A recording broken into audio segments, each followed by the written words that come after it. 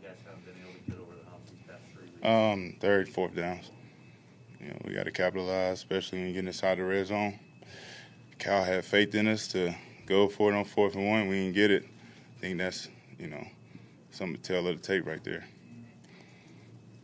What was Trey like all game long? He was poised. He was confident. I feel like Trey gave us a chance to win. Is there any point where you want to talk to him and tell him to protect himself a little bit more when he's running? I think he's been playing like that for forever, He was getting down in some instances. He's a big dude, so sometimes it's just natural for him to drop his hat and try to get an extra yard or two. How noisy was it, and how did he handle the crowd noise throughout the game? We was on the silent count, so, crowd noise is always a factor, so. When you guys would come off the field on those failed fourth downs, what would be the talk on the sidelines and how disappointing was it? We try not to get down on ourselves, so it ain't like we over there just disappointed, We just look at the pictures and just try to make adjustments and see where we went wrong, and, a lot of that stuff is for the film room. What's the feeling right now in the locker room in terms of, you lost 3 straight? Yeah, as you can imagine, it's a pretty down feeling. We got confidence, though. We could easily be sitting at 5-0 right now. Obviously, we're not 2-3, but when we go back and revisit every loss, you can find some good in that. And there was some things where we could have won the game, we just didn't take advantage of the situations. The sequence of holding calls that they're winning against you guys in the second half. Was there any?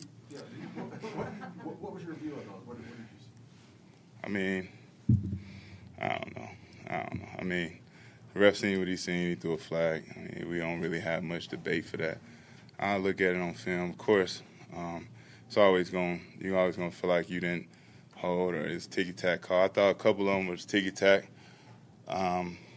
It's a game, though. It's a tough, it's a tough game, and they're coming after us, and things happen. But obviously, not gonna say we agree with every call, but that's really out of our control. When you become more like Trey, who can run like that, is there anything that you just have to be cognizant of in terms of holding, because he might break the pocket or a guy might turn a different way, anything like that?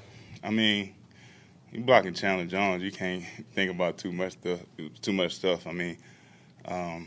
just do your best and try to stop the rush. And if Trey gets outside the pocket, there's a reason for him getting outside the pocket. And you just try to get your hands back. Sometimes it catches you off guard, sometimes it doesn't. That's just the life we live right now. Trent, go ahead. Obviously, Trey is a finished product, like any rookie in Week 5. But what do you see from him when you say, okay, he's going to be fine? Oh, yeah. I don't see why there's any question of whether he would be fine or not. I thought we moved the ball up and down the field. I feel like he made some dynamic plays with his legs. He made some plays with his arm. Like I said, we got to cut down on the penalties. We got to be better in situations. But I feel like Trey is going to be fine. Nothing I've seen that makes me think otherwise. The past few weeks, the offense has struggled to score in the first half, no matter who the quarterback is. Can you put your finger on why? Nah,